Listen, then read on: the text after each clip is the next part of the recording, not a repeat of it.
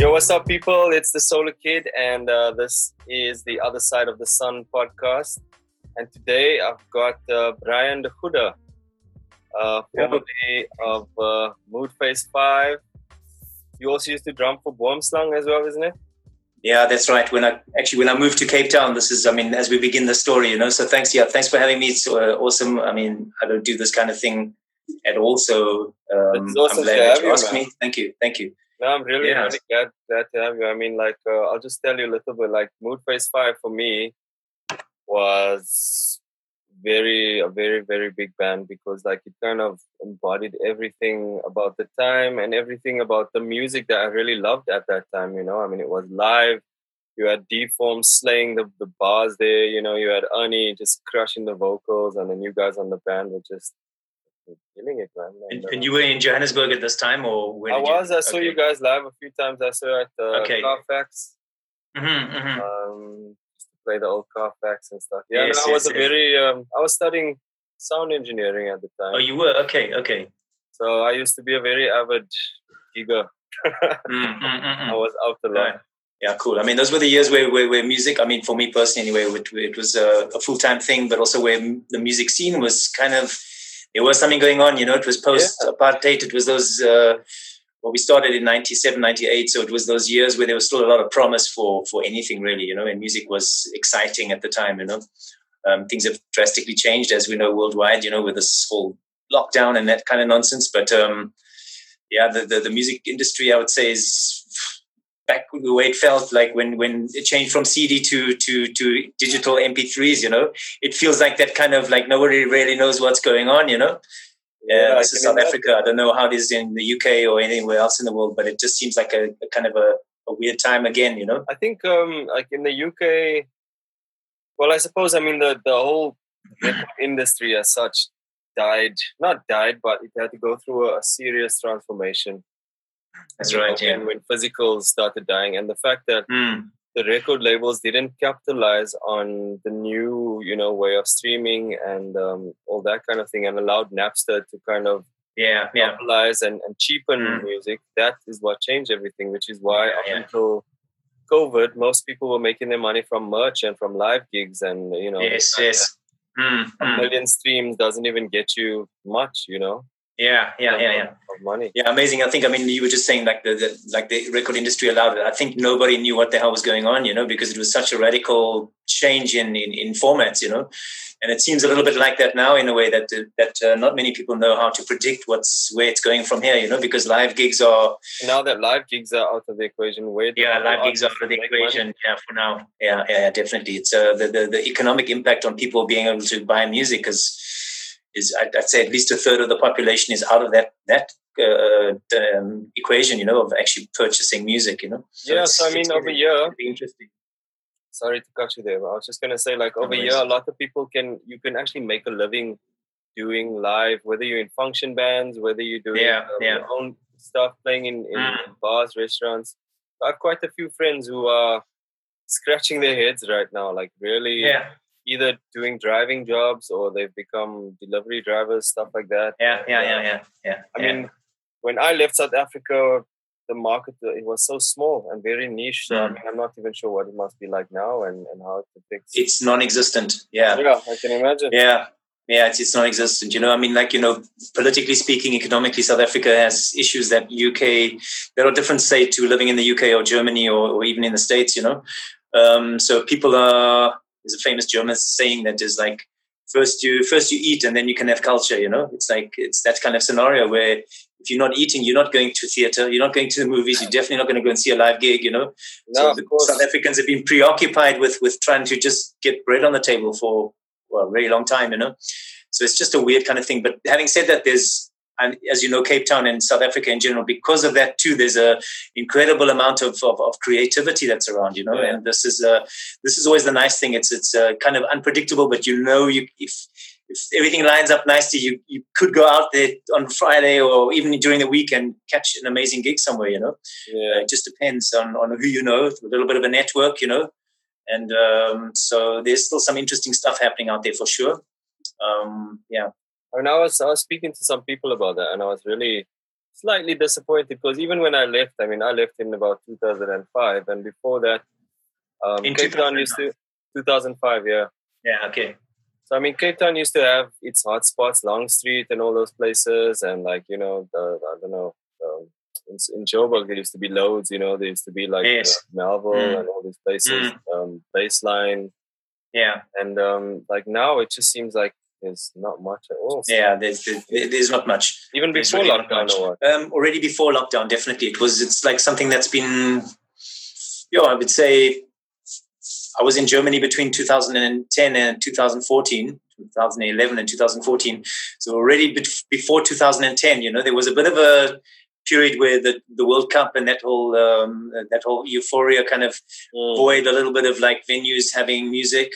But I think it just kind of disappeared even already from after the World Cup, a little bit by bit, that gigs were offering less money already that time. When I got back in 2014, 2015, the rates that like places were offering live musicians were ridiculous, man. It was terrible, man. It wasn't good, So it's kind of been on a steady decline in that way. And also, again, like we're just talking about the formats changing and the way people consume music, And funny, I was watching something the other day, Frank Zappa interview way back on MTV, where he was like, the interview was asking him about like what's happening in the music business. And he was like, well, you should know MTV, you guys fucked it up for us, basically. It's about basically like putting video to music, Now it's not about the song anymore. Now it's about the pictures, Yeah. And exactly. And I think this is also the thing that people are saturated with content generally, So, but I think that's just a sign of the times. There's nothing we can do about it. It's not, keep making music, keep working with people, keep collaborating where you can. I think that's the only way to really seed out the good seed from the bad seed, is that not good and bad, but you know what I'm trying to say is that there'll always be good content. You have to kind of look for it. That's all, and have some sort of network. No, of course, man. So tell us a bit about your background in terms of, were you're not originally, you born in Windhoek or Namibia? Exactly, yeah. I was born in Windhoek, Namibia. For those of you who don't know, it's the next country up on the west coast. A bit of background history of Namibia. It used to be a German colony, so there's quite a few German-speaking people out there, but I wasn't from that side at that time. My grandparents from my mother's side were from Hamburg, Germany, and they arrived in Cape Town on a ship in the 1950s after the war in Europe. My dad was from Johannesburg. My dad was a drummer, so music has kind of been in my family from my dad's side since I can remember. So I've been into drums and percussion since I was a baby, So it's literally, it's been with me for a very long time. And I just love music in terms of what I've had as an exposure. Look, my parents were born to white South African parents or Southern African parents of European origin. The musical influences those were the years of apartheid, So what I was listening to at home was lots of like big band stuff. My dad used to love like big band jazz, stuff like Nat King Cole or Louis Armstrong, that type of thing. Ella Fitzgerald. My mother was like more into the Beatles and the pop phase of the Elvis phases, So nothing groundbreaking in that sense, or nothing, should I say, counterculture, nothing, mostly mainstream type of stuff, but still it's music that I enjoyed listening to and singing along to. But growing up in Namibia at the time, so I went to the only multiracial school in Namibia, just St. Paul's College. It was like a Catholic co-ed, like both girls and boys school. So I was exposed to other South Africans, which was a blessing. And somehow I remember this from very young. I was always drawn to African music, in some way. I didn't know it, and there wasn't really access to African music other than turning on the radio, which I was normally told then to turn off, by my parents because they didn't like what they heard. But I enjoyed that kind of that guitar music, that ding ding ding ding ding, that kind of like Zimbabwean, Angolan, the typical 3/4 rhythm type of 6/8 rhythm stuff, So I was always kind of into that, and it really did intrigue me. And then of course when after getting through censorship boards, because this is the other thing that one needs to remember growing up in the 80s, because we're talking about the 70s and the 80s in South Africa, essentially, because Namibia was a province of South Africa, so it was governed in the same way, same rules applied. So there was a censorship board. Music wasn't easy to come by good music, you know. So when we started to get, when I say we, my brother and myself started to get exposed to stuff like Bob Marley and the Wailers, Peter Tosh, Steel Pulse from the UK, those were like big events in my life, you know. It was like, wow, this is not just music that speaks to me, because there's something in the rhythm section, you know, there's something in the bass and the drums that's driving this thing. But also obviously the lyrics, you know, which I didn't at this time understand a lot of the concepts that were being put out in the songs, you know. But the music spoke to me, the vibe spoke to me. So reggae was a big influence in my life for sure. Definitely jazz from my dad. And then generally just music, you know, whether it be stuff like Crosby, Stills, Nash and Young, which is the typical sort of like 60s, 70s stuff. Hendrix, my dad was heavy into that. Yeah, really? Okay, yeah. So yeah. I was kind of exposed to a lot of different stuff, you know, but drumming from a young age for sure. Cadet drumming in a cadet band, you know, marching band. Yes, yeah, the marching band. We had cadets every Wednesday. That was the thing, you know, you either go march like soldiers or you play in the band, you know.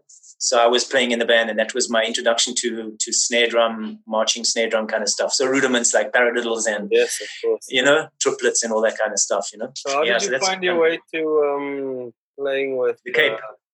Playing with Mood. Yeah, the Cape. Yeah, so basically after school, I was forced to do that military service like all of us were at the time. I did like a year and a half. So basically it was in that year where Mandela was released. So it was all those like crazy years, you know. So Mandela was released. I had my last year of military service cut short. It was 1989. 89. Okay.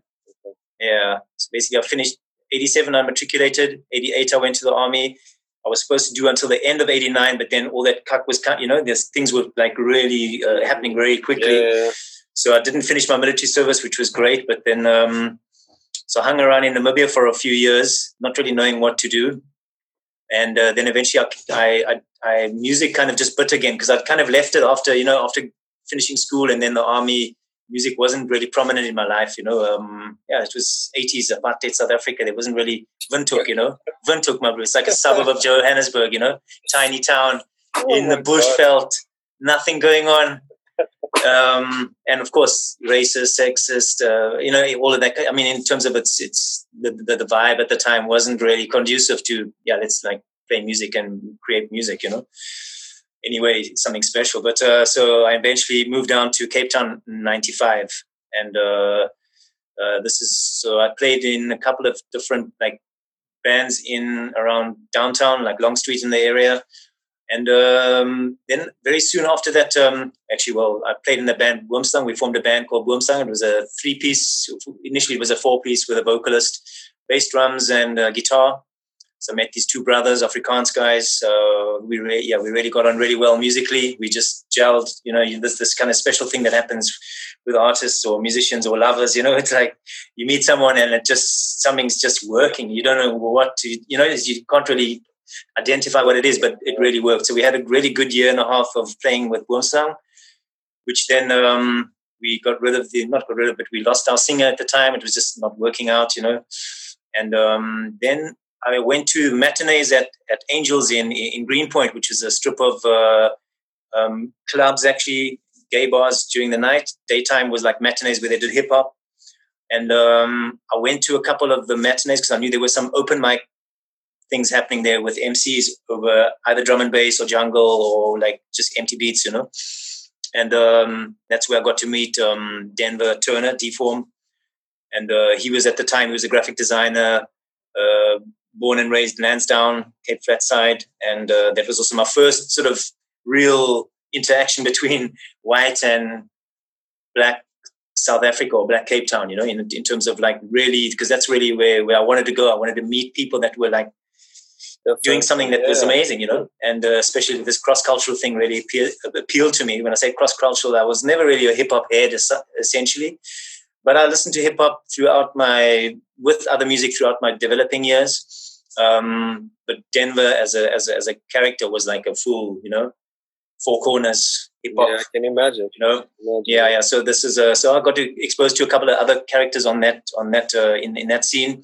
But yeah, we kind of hit it off really quite quickly and easily. So he joined us for a couple of rehearsals, and within a few weeks we were recording 3 singles already. You know, so it was like a quick, kind of just like I got together with those two brothers. It was with Denver as well. It was a quick let's do this thing. You know, yeah. So that was like 1997. That was at that stage. It wasn't Mood Phase 5 yet. It was called Boomslang featuring Ultra Berserk or something like that. I can't remember exactly. We were still Boomslang, but featuring Ultra Berserk, And then through a mutual friend of Denver's, a DJ that we knew on the scene, a guy called Adam Lieber, who also lives in London now, as far as I know. We invited him to join us on turntables. So he wasn't a scratch DJ. He was more like, he was a selector, He had a ton of records, really nice stuff. They were having kind of regular parties around Cape Town, house parties, where him and some other DJs would just select really nice tunes coming out of the Ninja tune and the early kind of drum and bass and jungle scene, And this was when I heard jungle and drum and bass, that for me was the next. It was like, wow, I feel like I found my true love, Yeah, because of, again, the influence, it's undeniable. The influence of drum and bass and jungle it's got so much reggae and roots in it, double up, take a 90 beats per minute song, put it on 180 beats, and you got something, take some jazz breaks, and you got something really nice happening, I felt so. Yeah, that was a new thing. Yeah, a new thing for me, and I loved it. And that was the beginning of the Mood Phase 5 eras, when we met DJ Bonanza, Adam Lieber, Denver, and myself and the two brothers, So Ernie wasn't in the picture yet, Okay. So then literally within a few months of that, I'd say within 6 or 10 months, we were looking for a singer. And a mutual friend of mine said he knew somebody that might work. And that's when I called Ernestine. And so Ernie's from Grassy Park. It's a similar side to where Lansdowne, where Denver comes from. Yeah, I mean, of course, for the people. Yeah, for the listeners, So Cape Flats is a big place, lots of suburbs, but Grassy Park and Lansdowne are sort of on the edge of just behind where the white suburbs end and the railways and whatever start, and then on the other side of the tracks, basically, So it was like a new world for me, and it was quite exciting because, anyway, so we had an audition with Ernie, and she joined also pretty much almost instantly. And things worked, It was a little awkward because, again, it was 4 guys, 4 guys and a girl, there was a bit of edginess, and there were a few sort of, I'd say, just like unspoken sort of silent things that we didn't quite know how to deal with yet. But like with time and just getting to know each other, it was it just became something quite amazing. So we wrote quite a lot of songs in those the first year. Things didn't kind of just although we sparked creatively, the recording process was really difficult, because in those years still it was before the digital era. Getting into a recording studio cost money, a lot of money. Plus, like, you're left with a DAT tape, what the fuck are you gonna do with a DAT tape? You know what I'm saying? So it was like a weird time as well, to kind of make sense of the recording thing and what are you gonna do with this thing, you paid like 3 or 4K for this tape, Now you gotta like take it to the next level, So just so that was really just the beginnings of learning about the music business, publishing, obviously recording studios and registering your names with the SAMRO, with the rights organizations and stuff like that. SAMRO. Yeah. But big learning curve, yeah. So we recorded one album at Mother City Records, also just off Long Street, and that was the one that kind of drove us into some public spaces, I mean, was that radio. Steady On, or was that before? Steady On, exactly. Yeah, Steady On. So I think I can't even remember how many tracks, but it was a nice album because it had like a nice varied sound on it. It was the first, I wouldn't say the first of its kind in South Africa, but it was quite pioneering in the sense that it had like, I used a lot of, as a drummer, I didn't play a lot of the stuff live. I sampled myself, which is how those songs were based on samples of myself, Okay. So I had a small sampler, like a Roland SB202, it was one of those old DR202. Yeah, basically just a phrase sampler. So I could just sample with a stereo mic on it, sample my drums, and then find a nice loop and then take it to the studio, So that's how we basically made that album, is through drum loops.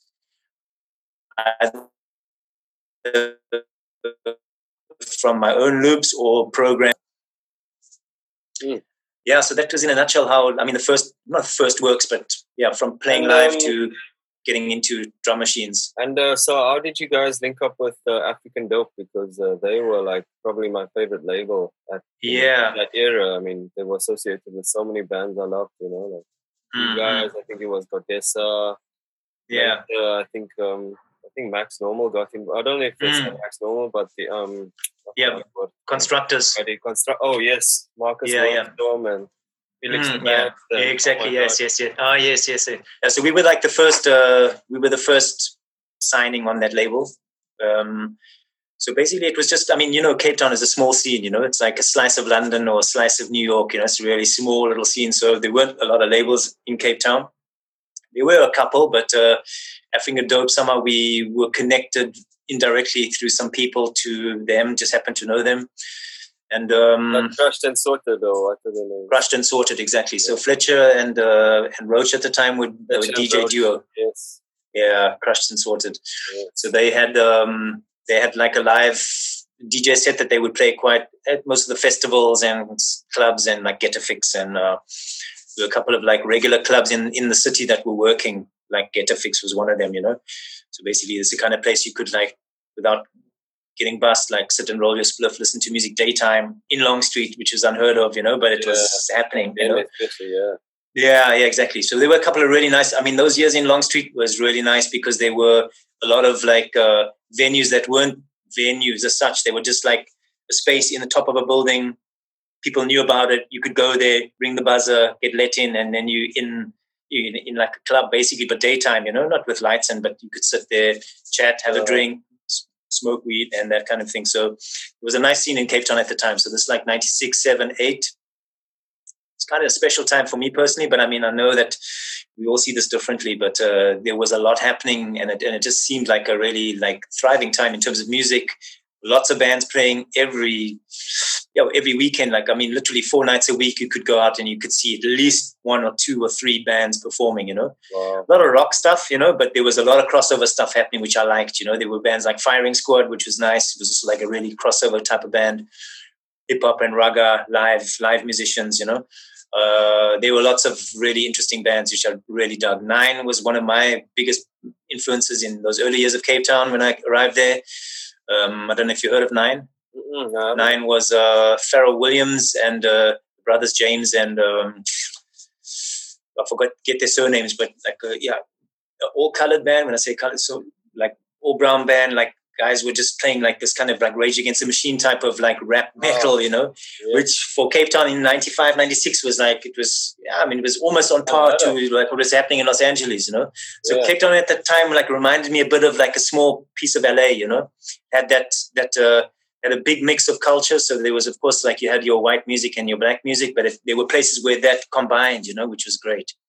Which nowadays is hard to find, It really is. I mean, you do see session musicians playing in like really like diverse type of bands, but somehow it's they're session musicians. It wasn't this like, there was a lot of pure creativity that was happening, which was amazing. So it wasn't really about I'm doing this gig and I'm getting paid and how much am I getting paid and I got another gig after this. It was like you were down with the band and you were down with the band, You were like in it until the thing broke, and that made it quite amazing actually. There was this kind of dedication that was wasn't about sessioning for people. It was literally like you in this thing and you're gonna like put your posters up, stick them under the bridge every weekend, hand out flyers in the street during the day. It was a kind of so were the great gigs time. free or like were they paid gigs? I mean, no, what? No, like so basically that was the other thing. Yeah, some gigs usually cover charge at the door. So you would, for instance, the Purple Turtle. I don't know if you remember that venue on the corner of Green Market Square, Long Street, Short Market Street. There was a building there called the Purple Turtle. This is like mid-90s. So they would they had a program of band. I mean, a calendar of bands for the month.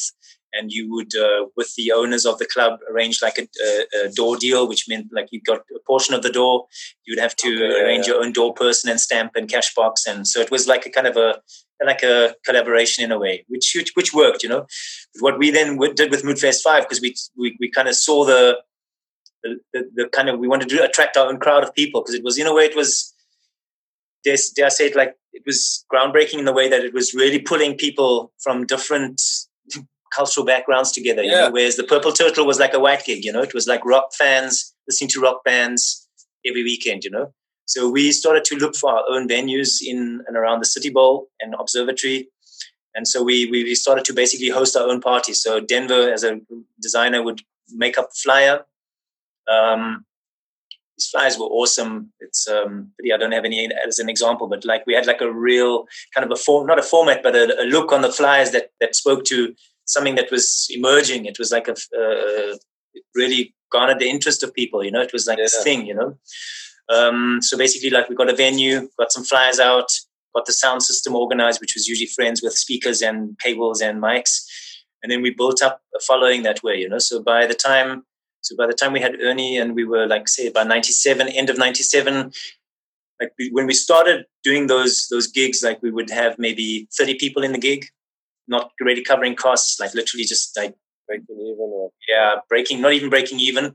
But within about a year and a half of doing that and building up, because people were, you know, word was getting out and this is happening and it's fun. And it was also different because, like I said, there was this cross-cultural, it was the first time personally that I saw people coming from all sides of Cape Town, you know, coming to a gig together, you know, because the music wasn't so specifically, it was specifically for one demographic, you know, it wasn't just rock, you know, it was a mixture of psychedelic, rock, funk, blues, hip hop, soul music, and it was kind of happening at one venue, you know, with one band. So eventually we had like gigs where we would like regularly get 500 people in the door. Wow. And then eventually up to like 1,000 people, you know, so it like really, we saw it grow from 30 people for about 4, 5, 6 months, just 30 people, 40 people, a couple of hundred, up to 500, and then up to almost 1,000 people quite on a regular basis, you know. So we were starting to make some money at the door for the first time, proper bucks, you know. I mean, we had a big band and we had lots of people to pay as well. So it wasn't like, you know, just all the costs, because you take on everything yourself. You have to pay for the flyer, pay for the sound system, pay for the venue, pay for the bar people and all the other stuff. But it was it kind of created like a party vibe in Cape Town that was that I personally hadn't seen before. You know, again, I'm just from my perspective, that's how it was for me. It was like it's something new. People were digging it, and at the same time, Denver and Adam were organizing 2 shows. When I say shows, there were 2 like DJ type of gigs. One was called Ghetto 3000, which is really popular. Also similar type of crowds, 500 people, 1,000 people, just like getting down to like the best DJs in town, sometimes international DJs. So Adam and Denver had really good thing going on. And the other show that Adam did on his own was called The Pickle, which was also pretty cool. It was like a Michaela's art scene kind of people coming to these shows. And it was mostly DJs, kind of eclectic beats, not so much what Ghetto 3000 was more of a hip hop show. The Pickle was more of a kind of eclectic stuff like Amon Tobin, kind of like eclectic type of drum and bass and jungle and those kind of instrumental beats that were happening. So those were the kind of 3 things that were happening quite a lot. So it was the Mood Phase 5 shows, the Pickle, and the Ghetto 3000, and that was happening for a few years, you know. And then record company involvement, and things get kind of complicated. And of course, when you're young, I mean, speaking again for myself, you know, young and you're full of ideas and not that mature in terms of how you to make decisions, and everything's about, it's about me and what I want to do this, and we're going to do this. And anyway, so the point being, long story short, is that after releasing the album, doing some shows, going to Joburg fairly regularly in Durban and some other spots, and then heading overseas for a couple of good tours to Amsterdam, Czech Republic, and Hamburg, up Germany, so twice on that route. Come back to Cape Town, new album in the works, new producers, Grenville Williams from Goede, new collaborations with Goede. Things just got really kind of complex in the way that how we were managing things. And because, I mean, this is again my perspective, but the way it was running with African Dope was that we were the band that was making the label visible. And with that came obviously income and expenses. You know, they were starting to look for other artists. So yes, Felix Leban was signed. And then later, Waddy Jones with Constructors was signed. And that record didn't even do that well. I mean, I love that record. Yeah.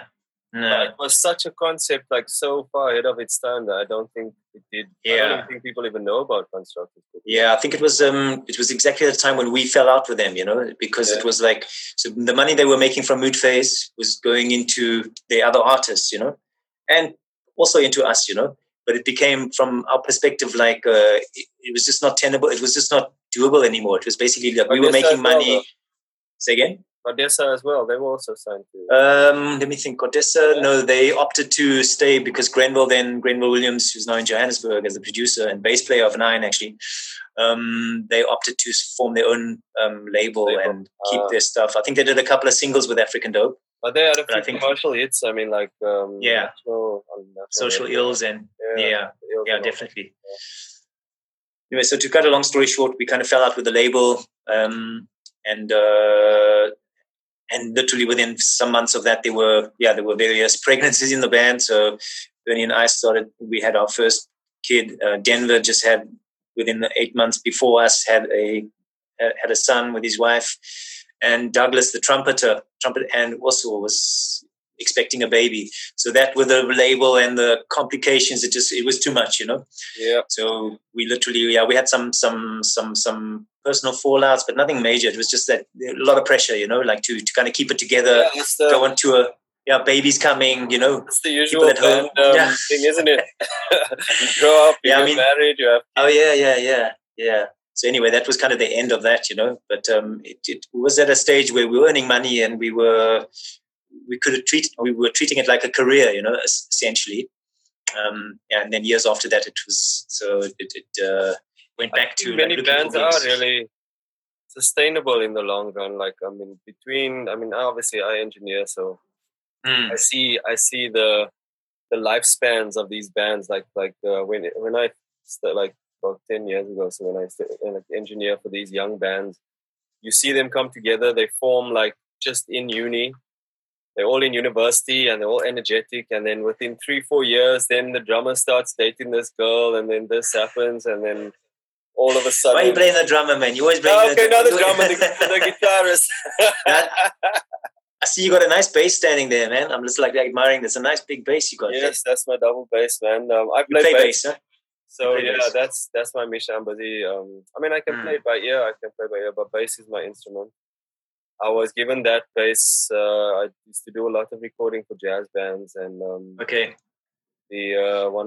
still a good friend of mine, actually. His name is Vidal Montgomery. He played with Courtney Pine.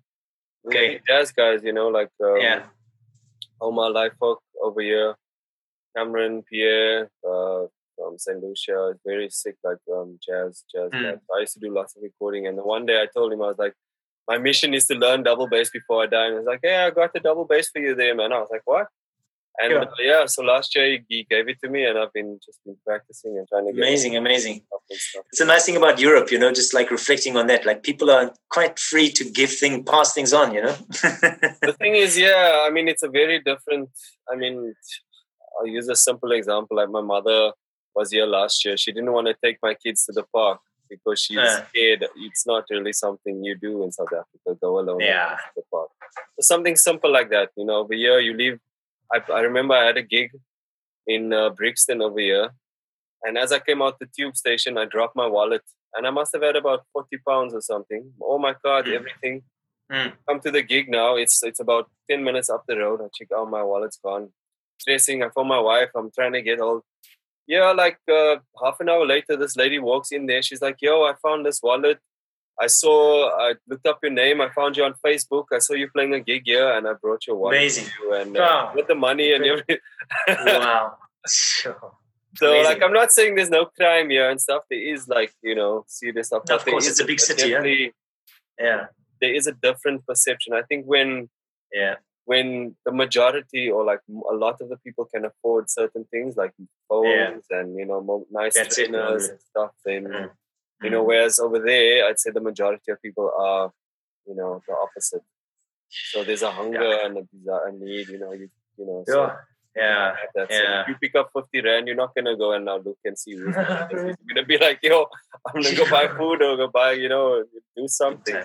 Big time. No, it's getting a bit off the subject now, but since March, you see the amount of homeless people on the streets is tripled, times 5. It's just people everywhere in the streets, man. It's crazy. It's one of the things. Let's go off the topic a bit. Yeah, tell me about your COVID experience. Yeah, the situation.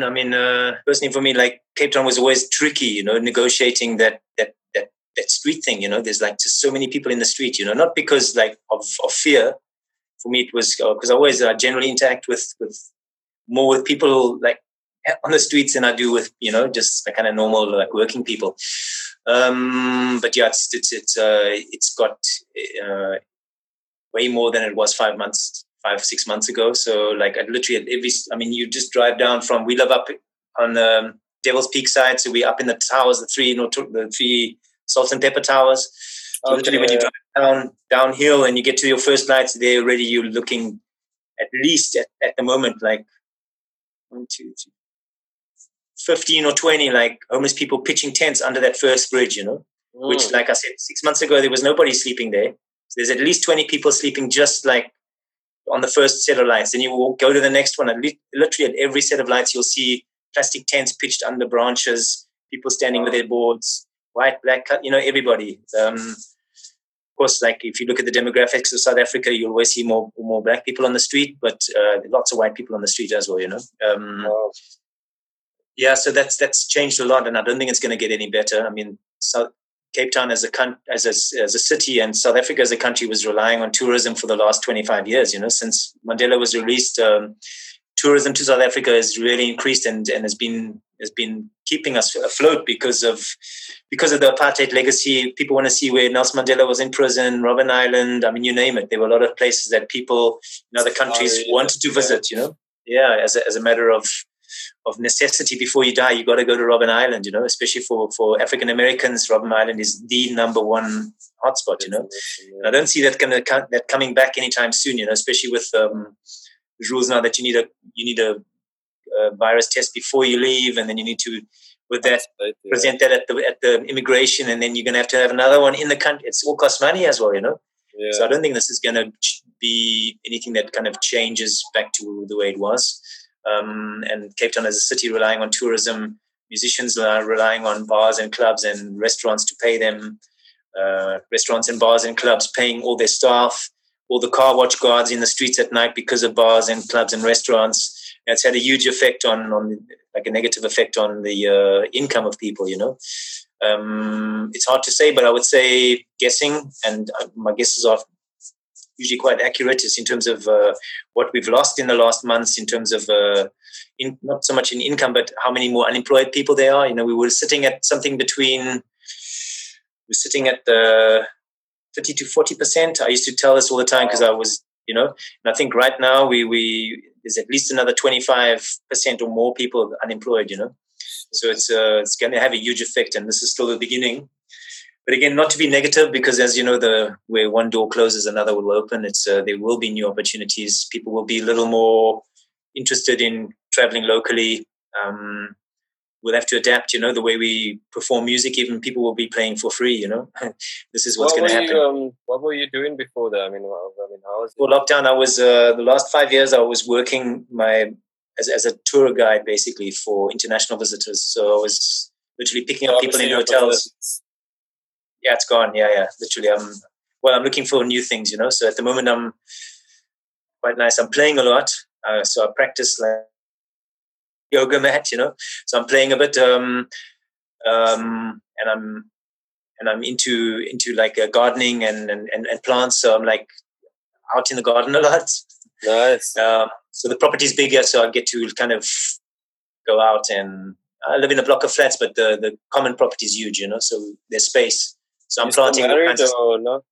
Yeah, still married. I mean, legally speaking, we still live together. Me and Ernie, we have 3 kids together.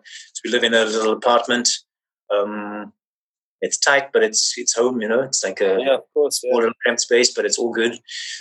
Kids our oldest son is 17, Noah, and we've got Toby, he's 15, and Yin, our daughter, is 11 now. So they've been going to school, but we also took them out of school. As soon as this COVID thing hit, we decided, no, we're gonna homeschool, or at least get them out of that system, because it was full of pressure, Yeah. People were kind of freaking out, but at the same time, school was just cupping on, the machine was just trying to churn on, where we as parents were saying like, well, stop, we need to like reassess the situation. I took my kids straight away out, man, like same time. Okay, you have kids, huh? Got 2 years. I also got 3 kids. Okay. Much younger than yours, though, so I'm still in the beginning. Yeah. Okay. But yeah, they were all taken out of school. Yes. So yeah. Yeah. So you were at the moment, in Germany? Yeah, we were in Germany. So basically, like after the World Cup, we decided we're going to leave Cape Town and try to do our music thing in another country, And Germany seemed like a good option because of all the cities like Berlin and Munich and Hamburg, where there's quite a lot happening, lots of festivals. And then we have some family down in Switzerland. So we thought, okay, Germany seems like a good option because we have some people down in Switzerland. And because my mother was German and she always maintained her passport, German passport. She was a permanent resident in South Africa, but she had a German passport. So I could apply for our kids to have German passports, which they got pretty quickly, which was nice, a luck. Yeah, that's really good. Yeah. So yeah, we went to Germany from 2011 until 2014. And we were hoping to like get Ernie's solo career. So basically after Mood Phase 5, that's what we did. Then after that is like I focused my attention on Ernie's songs, So she had a lot of really great songs and we started to record her songs. So we went to Germany then to try and promote that album, Dub for Mama, it's called, Ernestine Dean. Yes. And so we tried to promote that there and get gigs, but it was really hard, It's like we had a little bit of a kind of fantastic vision, but we tried, No, I know loads of bands who've moved to Germany. I mean, to Berlin especially, and have come back already. Yeah. Stuff. I mean, it's conducive for like a lot of two of the bands I knew that moved out there. It was easy for them to live and work and gig, but like in terms of building their music to a certain level, there wasn't the infrastructure for that because you still need London or something much bigger. Yes, definitely. And I think also that's the thing about Germany as a music market. Wow, man, it's like cover bands, bro. It's like there's tons of them. David Hasselhoff or Yeah, I was shocked. Like in Cape Town or in South Africa, it's like this. There's lots of creative, like original bands and few cover bands. The cover bands are working; they're making money. The jazz guys, and they're making bucks. Yeah. The creative, the original bands are not making money, but they're great, They're amazing. For me, it was like the exact opposite. It was like there are tons of cover bands. They're all working. They're all making money. And they're very few, like almost saw no original bands. London is very similar. London is very similar. Like, okay, there's quite a few original bands, but most of them, I'd say a lot of them will have at least 2 or 3 members who dip for cover bands who make living cover bands. I mean, some of these cover bands they'll get flown to Dubai to play these hotels and stuff. And literally, I have friends who are paying off mortgages playing in cover bands. I believe you. There's a couple of people in Cape Town doing this. Yeah, there's a couple of bands from Cape Town doing what you're doing. Like awesome musicians from the Cape Flats, good bands, good musos. They're off in Dubai and they're paying their bills. Yeah, I mean, even in up until lockdown, the guys, that's what they were doing. They have 2 gigs a weekend, £200 gigs each. That's a salary. That's a monthly salary every weekend. You know what I mean? And they're literally just playing cover band gigs. I used to do sound a lot, like live a few years ago before I stopped doing live sound. But I mean, not stop, but I used to do a lot of live sound for these guys. And that was the difference I could see, between. I have a friend back home who has a company who does live sound who was doing really well in Joburg. But doing what I do over there or doing what I did over there, I couldn't really see like making a proper living wage. You know what I mean? Or if there's just the sheer scale because there's so many clubs and pubs and venues and corporate functions everywhere. The lockdown and stuff. So okay. So are you still busy? Is there work for you? Well, now I've run my own studio. I mean, I had my own studio up until the beginning of lockdown. I shared it with a partner, and then I kind of had to shut down when lockdown happened, which has actually worked out better because that overhead is gone. So I'm still getting work because I do a lot of mixing and mastering. I do a lot of production for people. Nice. So because loads of people are now working at home and making music at their computers, they need someone to kind of still do the final process. So definitely, that's great. Cool, nice. Our company, Abstract Sound, we basically do the final touches. We mix, we master, and I've started using another studio now. And it's more of a pay-as-you-go basis, so it's just better when people want to go in and record. I just go there, pay them for the time, just add that to my overhead. Whereas we were paying monthly, and that was like used to kill us. We were just used to like, just about definitely. So what kind of equipment are you working on when you're mixing and mastering? At the moment, a lot in the box. I mean, I use Pro Tools, I use Logic. Yeah. I've got like loads of plugins. I've got a few bits of outboard. Just a few choice like bus compressors and stuff like SSL clones and API clones, stuff like that. Okay. Maybe some analog reverbs, but mostly everything in the box nowadays. And then Okay. I'll run my final mixes through a SSL clone just to give it a bit of analog warmth and stuff. But generally, that's how it is. It's cool. It's all in the box, man. I mean, not back in the day, but like I used to work in commercial studios before I had my own place for about 7-8 years in West London, and I used to work on a SSL 4000G. Or before that we had, and then I mean, there's another place I use. We have like there was a Neve there.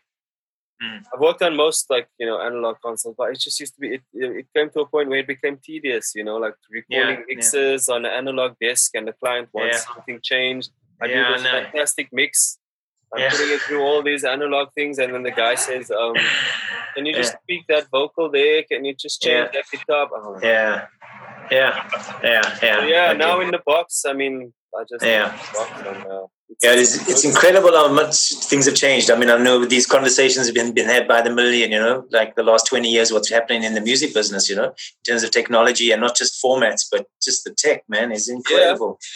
I use UAD, and like honestly, I can safely say like their plugins and their emulations, because I can record through their plugins as well. So if I need an LA2A or I need a whatever compressor, literally on the way in through a plugin, and it sounds like it's not the same, but it's damn like really really good. Maybe it's better even. Who knows? Possibly. I mean, who cares? Like I decided long ago that I'm not going to be one of these. What do you call these people? Like purists. I'm not.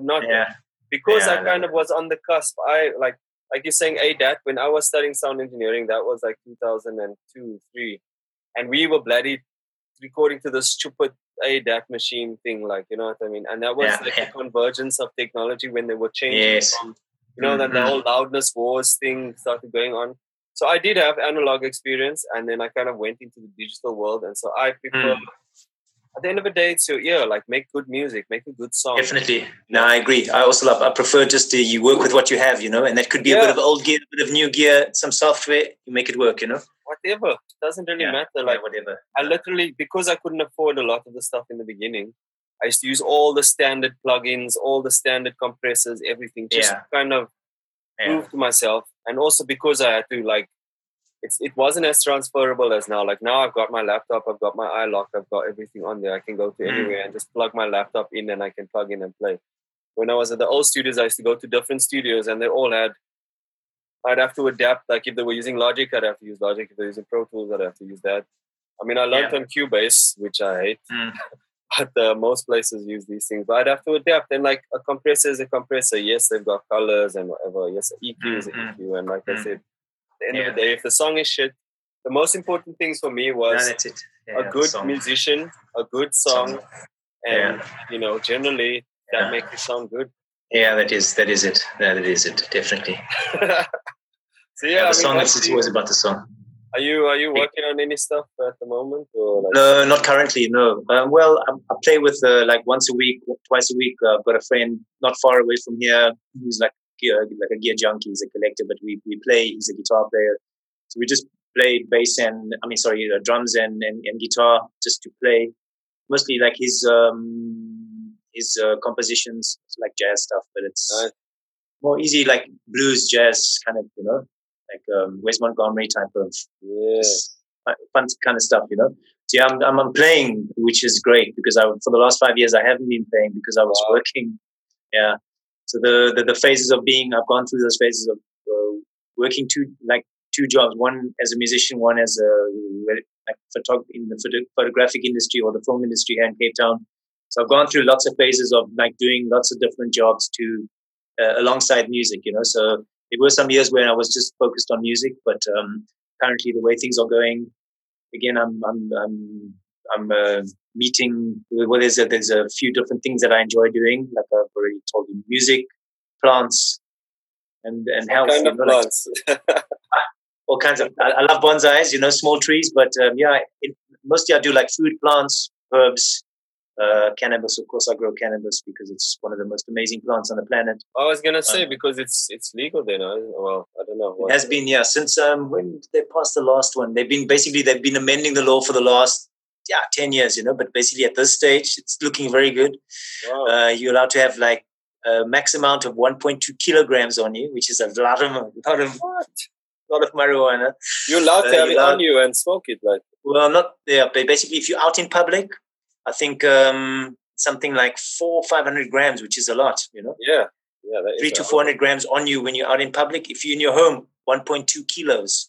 Bro, if you're from London, you understand what grams are because you know how expensive Zol is over here. Yeah, gram, 1 gram. So so if you get caught in public, you're allowed to have between 300 and 400 grams of weight. Either 30 or 40 grams, or I think it's more like 30 or 40 grams. But it's a lot. 26 grams is an ounce, isn't it? Or 28 grams is an ounce. Something like that. But personal for personal use in your own home, 1.2 kilogram max. Wow. And so the laws, but these are things that have been, like I said, they've been working on it for years now. There are a lot of cannabis activists in South Africa, in Cape Town and in Joburg, lawyers and activists generally, and they've been putting pressure. They've been putting on a lot of pressure. The Dacha couple. I mean, these are people that have paid the price, my bro. They've been arrested so many times. They've got like a ton of outstanding cases with the government, and they've also put pressure on government with lawyers and rights groups, because our constitution supports freedom of religion. So again. I wonder when it's going to happen over here. I mean, they've relaxed the laws on CBD, so they're selling CBD now.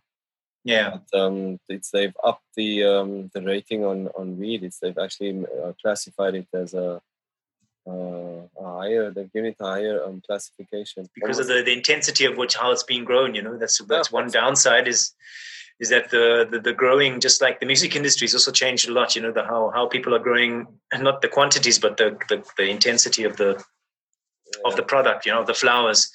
So they are to some of them are to a degree almost like, I guess, like mushrooms, almost, not quite, but they are on the verge of hallucinogens. Talking about hallucinogens and stuff, on another topic, do you are you religious, or do you follow any no, not specifically. No, I mean, I grew up Christian, but I've exposed myself to Buddhism, Islam, Christianity, a little bit like thinking not thinking, but like learning more about how people come to beliefs. So I love history. I'm a big history same guy. I love reading history and sociology and a bit of psychology and philosophy. But I'm not a religious person. I don't belong to any religious organization. Have you read any Graham Hancock? No, I haven't actually. No. British writer. Yes, yeah. Sounds familiar. I must say that he's got some really interesting books, man. Like really. Is he alive? Is he current? Yeah, he's current. I don't know if you watch Joe Rogan at all. Yeah, sometimes. Yeah, a little. But he's been on Rogan a few times. Let me just check here what the say Jeff Hancock. Graham Hancock. Graham. That's one of his books. Yeah. So the Fingerprints of the Gods is one of his books. Of course, yes. And I haven't read it, but I know the title. Yeah. Yeah, so like he talks about lots of ancient civilizations. And, yeah. I mean, I'm heavy. I love all those kind of things. Yes, definitely. I mean, it's similar in that way that I find fascinating that human beings, and not just human beings, but this planet, the nature is just so complex and so wonderful. I mean, just taking cannabis as a plant, or even mushrooms. There's so many plants that have got these properties, that we can benefit from, And I mean, if that's the closest thing to religion that I find, is that all the keys to this life and the answers that we look for are here.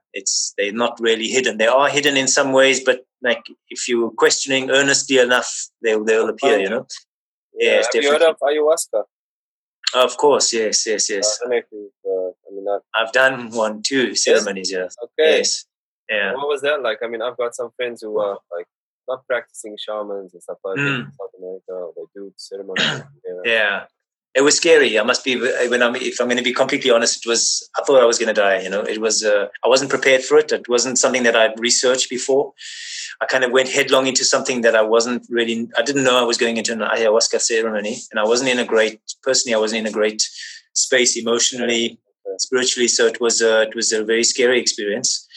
But I came out of it, and the after effects were beneficial for me. You know, the contemplations afterwards, showed me how much my mind is controlling my existence. You know, and when I say mind, of course, the mind we divide it into certain categories. You know, but the subconscious mind, that thing that we kind of just that autopilot mind, is the one that since then I've been more and more looking at how do my thoughts influence my reality, but not just that. Where do thoughts come from? And not necessarily to establish exactly where they come from, but are they me, or am I my thoughts, or are they just passing like clouds? You know.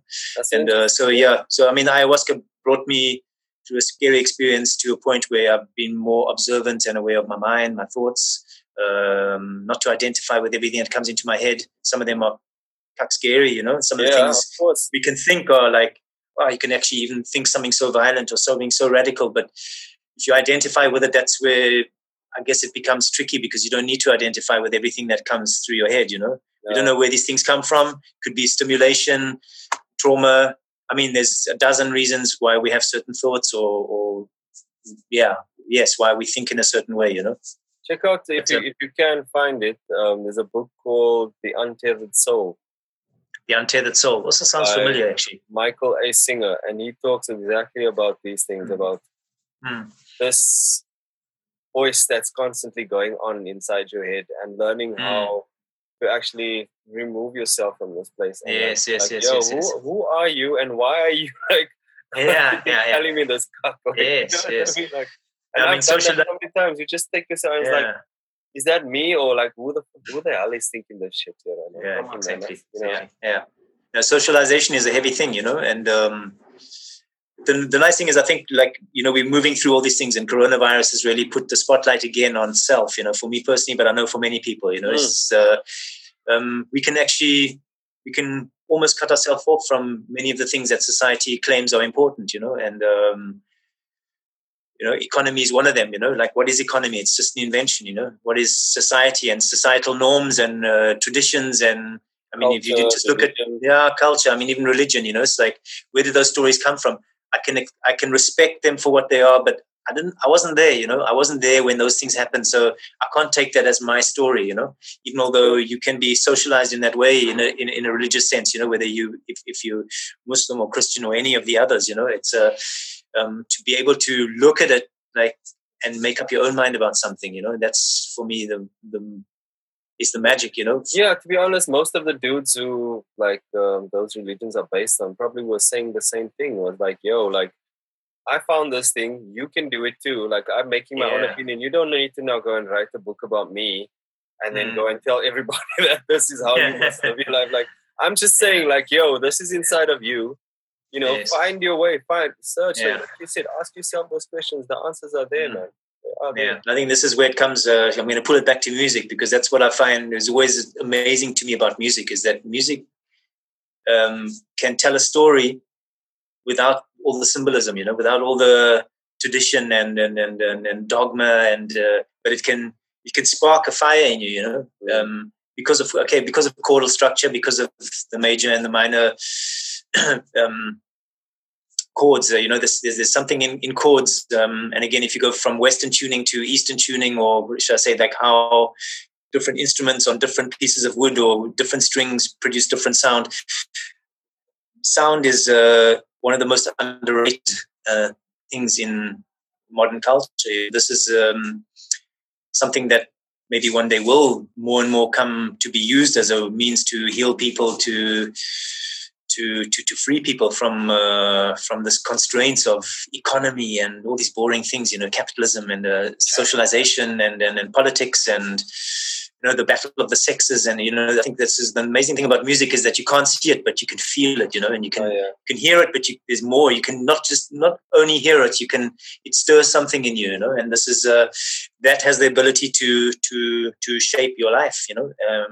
I mean, one example is, I was thinking about it today, is watching a lot of stuff on atheism versus, again, religion in a sense. And one thing, I enjoy what atheists say more than what I enjoy what religious people say generally. But there's a lot of beautiful things in religion, like art, music, stories, storytelling, symbolism in terms of life lessons and that kind of thing. But one thing that for instance, atheists, the stuff that I've been listening to, wouldn't necessarily be able to explain, or maybe they would, I don't know. But the point is, I was thinking, there were the experiments done by a Japanese professor some years ago. I actually went to one. They came down to the aquarium in Cape Town to have a group of people pray over water and say nice things and bless the water, and then look at a drop under a microscope, and see how the water, takes on a form, And it was quite amazing to actually see that, that water responds to vibration, to sound. And if you pump a certain vibration through a water molecule, or it changes shape, basically, And with that, it was determined that words that you use that are empowering, supportive, loving, get the crystal to look one way, whereas if you shout the anger, in a violent way, the water molecule changes a different shape, So they were just saying that water has memory, and based on that, like, you need to be conscious about how you talk around anything that contains water, which is everything on this planet, which is quite amazing because, everything contains water just like we do.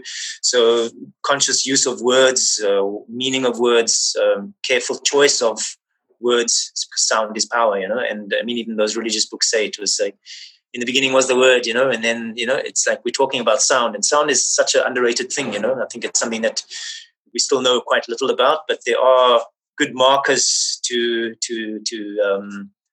get us on the route to see actually that it's quite phenomenal, Sound is incredible, Music is incredible. It's that thing that's unseen, but you can be blissed out. Says, one good thing about music, when it hits, you feel no pain. But beautiful line that. Oh yes, bro. Brian, just in closing, man, thank you so much for coming. It's a pleasure, man. Yeah.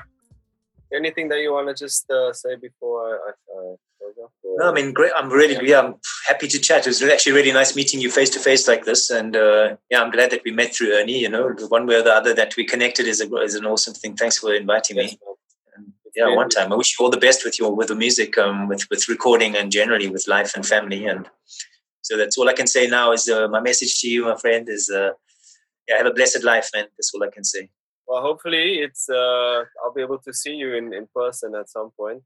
That would be nice. Are you visiting the site sometime soon, or maybe next year? I do plan to. I'm hoping in the next 2 years. I've got 3 kids, man. You know what? Traveling. Yeah, I know. I hear you. No, that question was very, like, when I said it, I was like, how the hell is that going to be possible? Young'uns, The last time I was there, I was with 2, and we did go to Cape Town. My grandmother was still alive. She actually passed away this year. Also in LCs and that. But my dad is still there. My dad is there. He lives there still in Cape Town. Okay. So we will have to come and visit at some point, hopefully. Yeah, definitely. Vice versa. If I ever come that side, you'll be on my list of people. Of course. Thanks. And I'm following your show. Well done, and keep it up, man. Thank you so much, man. Guys, this has been the Other Side of the Sun podcast. I'm the Solo Kid. That's Brian the Goede. Don't forget to like, subscribe. You know the deal. Peace and love.